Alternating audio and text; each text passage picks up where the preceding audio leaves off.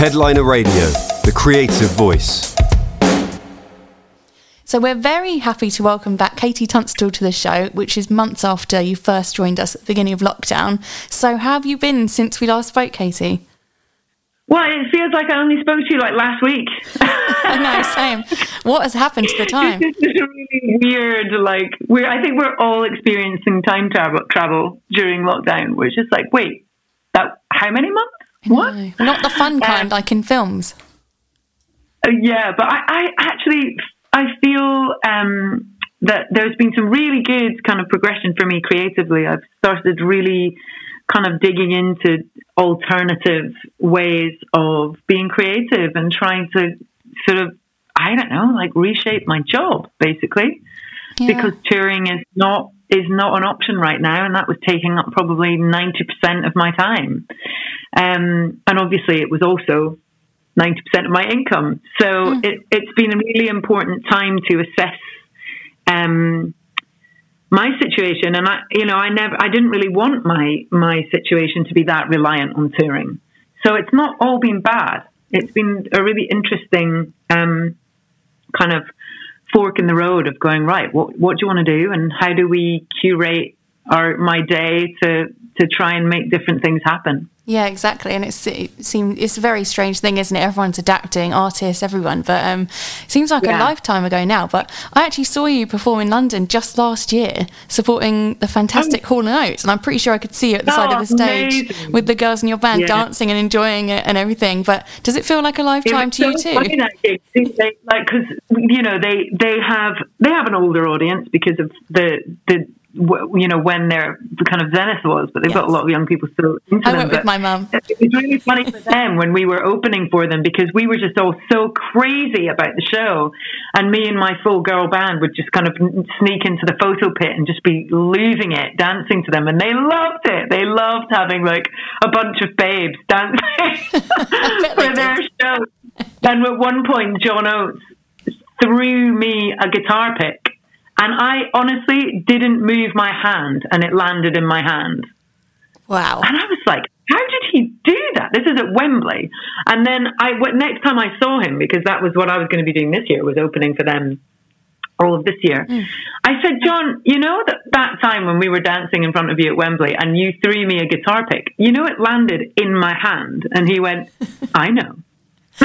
Oh, he's so cool. And you're so cool catching that. It sounds like it's from a film, Katie.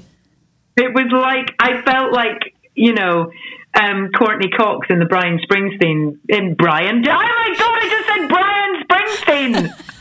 It's okay, no one will know that happened. It's official. I am now losing my mind. It's been a long week. It's okay. It's all right. It's been a long week. It's been a long week that's lasted about 9 months. Yes, it has. It really has. And the last time we spoke as well... That's beyond anything I've ever said before. Brian Springsteen is definitely a moment where I need to check my mental health. It's his cousin, he's talented too. He's actually an electrician. Yeah, he's an electrician in New Jersey, but he likes playing his little banjo. Yeah, he's been grafting. Come on, let's give him some love. Come on, Brian. You're doing well. Shout out to Brian. We love you. Yeah, love you, Brian. The last time we spoke as well, you were enjoying your daily walk and doing your Katie Raves on Instagram. You were finally getting 8 hours of sleep a night, and you were about to move into a new studio, weren't you? So, how's the sleep schedule going, and the Katie Raves, how's that all been going? I'm getting less sleep. I'm talking to you from my studio, and I have my very last rave this coming week at Halloween. Oh, really? Okay. We've kept it up the whole time, but I just can't do it every week anymore. It's moved over to my Patreon, which has been such an amazing experience. People probably don't know what that is, but it's an online fan club.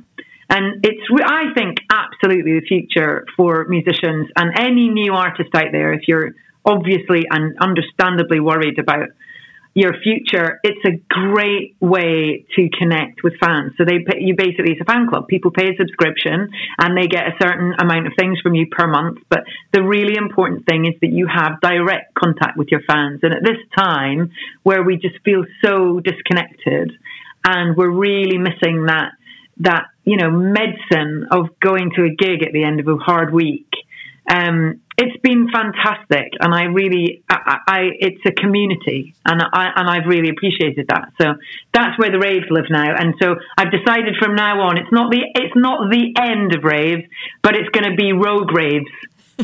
Maybe so more spaced out. They don't know when they're coming. They're just going to pop out of nowhere. Okay, fair enough. They could be a lot to keep up, to be fair. You can pace yourself now. And I know you've done a few gigs since we last spoke as well. Have they all been virtual? Have you managed to actually do some socially distanced ones? Yeah, there's been a handful in person. There was a really cool one in Huntington Beach. It's about an hour and a half south of LA on the beach, and it was a hotel. It's called the Pasea, and out the back of the hotel, all the rooms have balconies. And opposite those balconies, and the balconies face the beach and the sunset, and out the back of the balconies is a multi-story car park. And the roof is perfectly positioned that they put a PA on there, and everyone booked a room and came out on their balcony and watched my gig. Nice. And so it was a vertical audience. Okay. And was that a strange scenario? And we had the sun going down over the sea and the beach in the background. It was gorgeous. So that was great. I played a couple of gigs out in Stowe, Vermont, which was nice. That was outdoor, and they've had very low numbers of COVID in Vermont. So that was great. And but it's just not the same.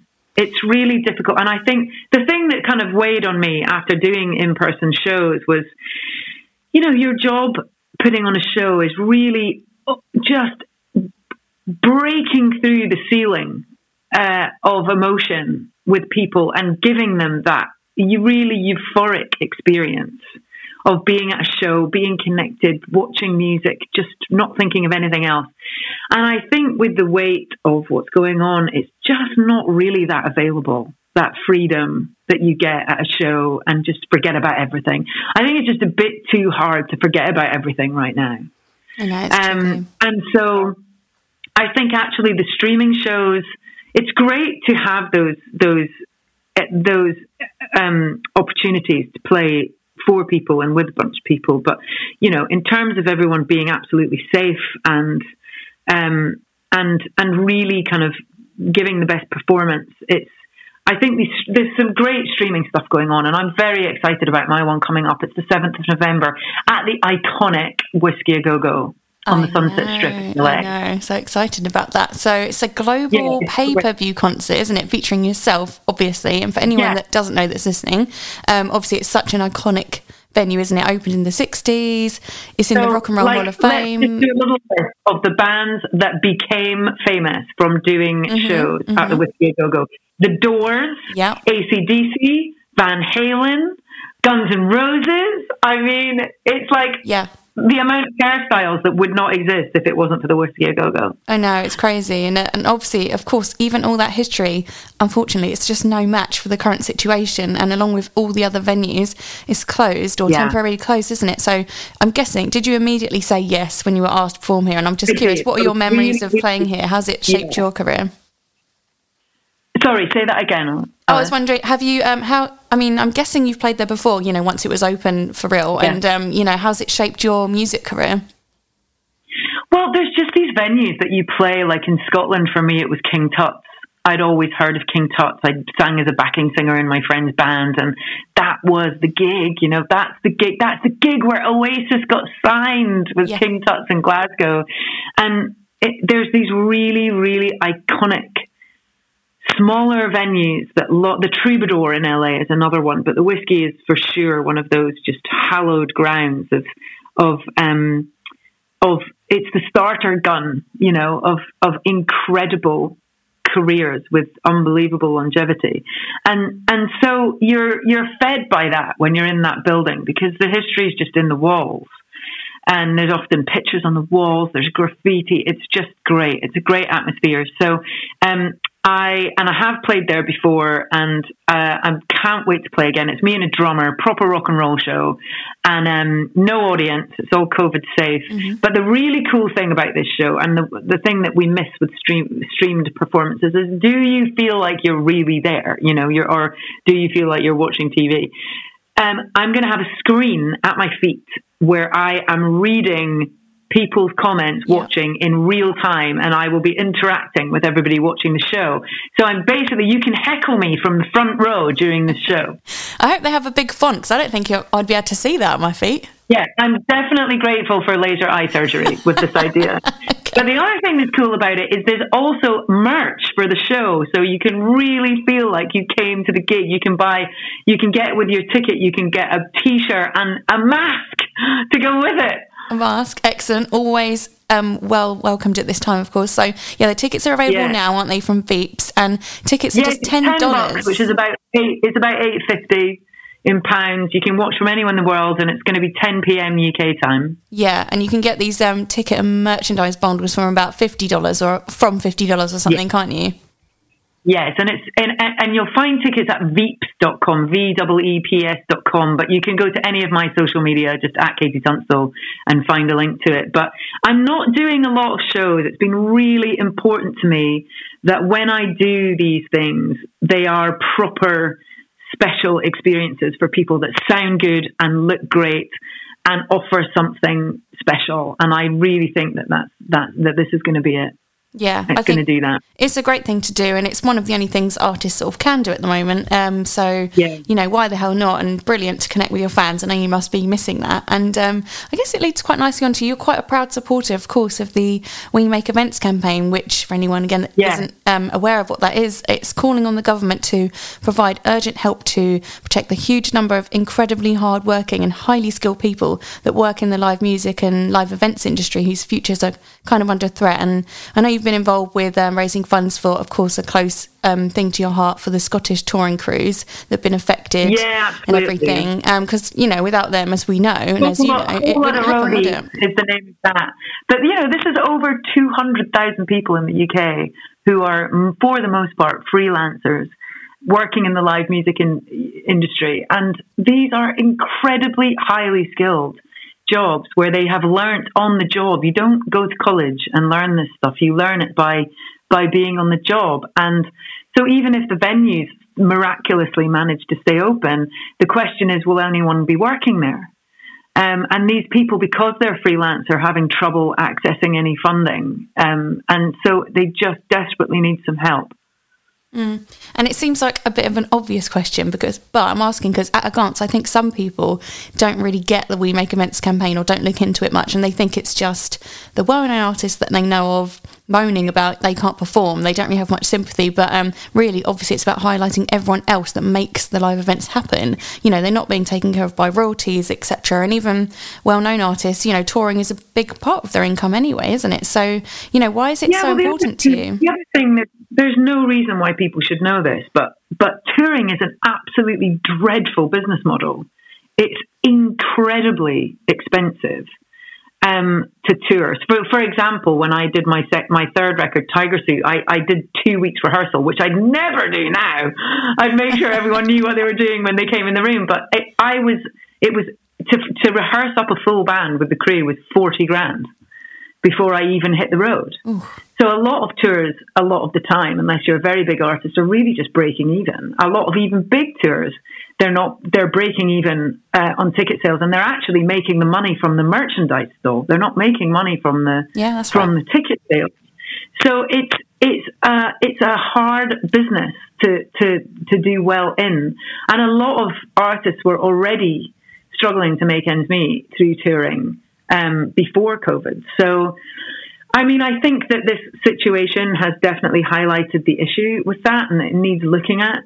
But in the meantime, we all need to remember how important going to gigs are, how important music is to us.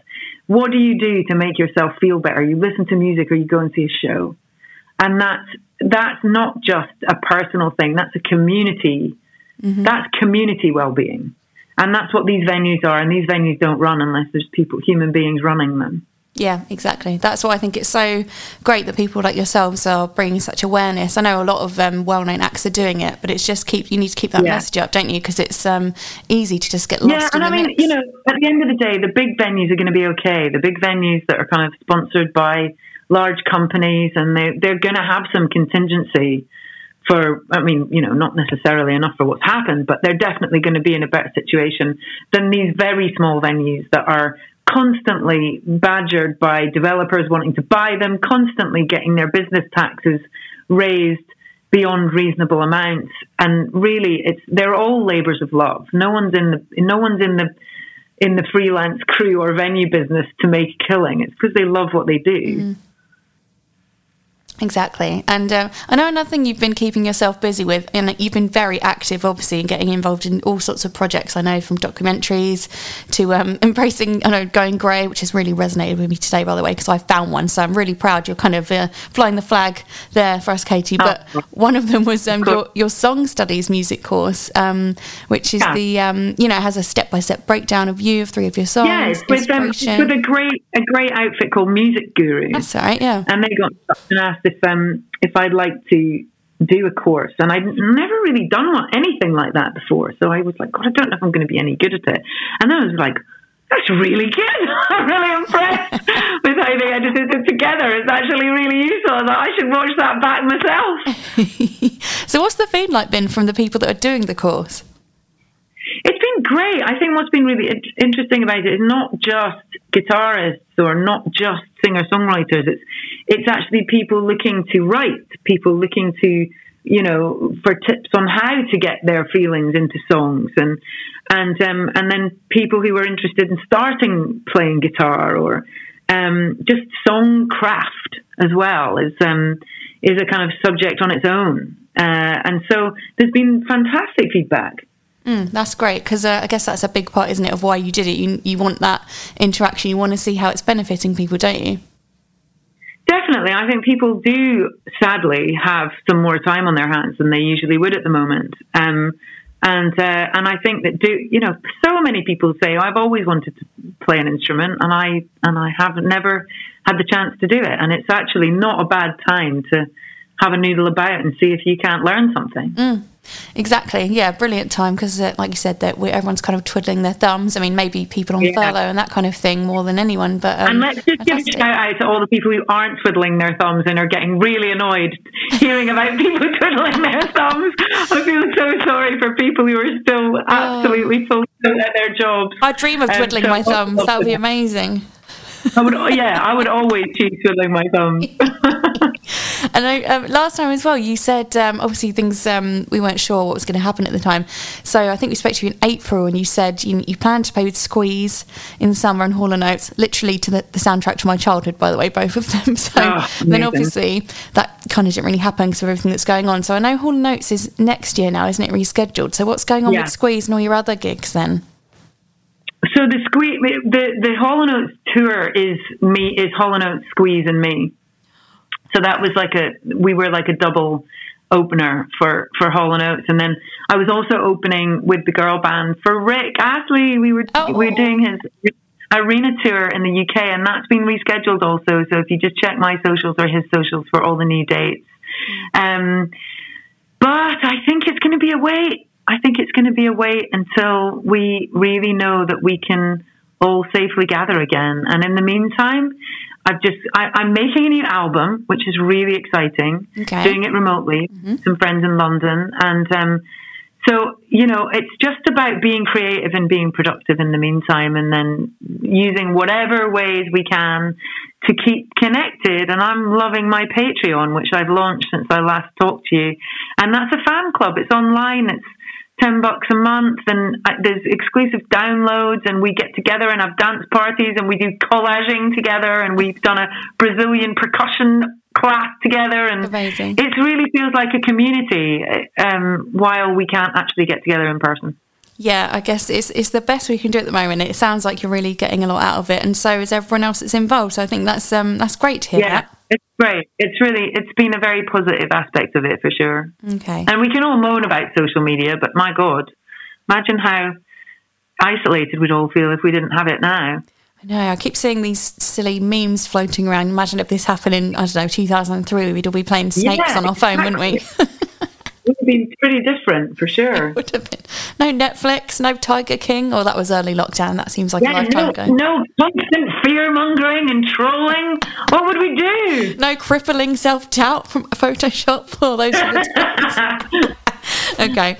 So again, just for everyone listening, the Whiskey A Go-Go tickets available now from Beeps. So, go online and buy them. So you can join Katie in a virtual way at the Whiskey Go Go Club, because it's going to be amazing, isn't it? You can heckle me as much as you like. Yes, and write in caps lock, just in case I haven't got the front up if nice you want and to shout, do it caps lock, and I know that you're really shouting at me. Okay. Thank you, Katie, for coming back and joining us on the show again. It's been such a pleasure to talk to you. Have a wonderful day. Take care. Okay, you too. Bye then. Thanks. Bye. Headliner Radio, supporting the creative community.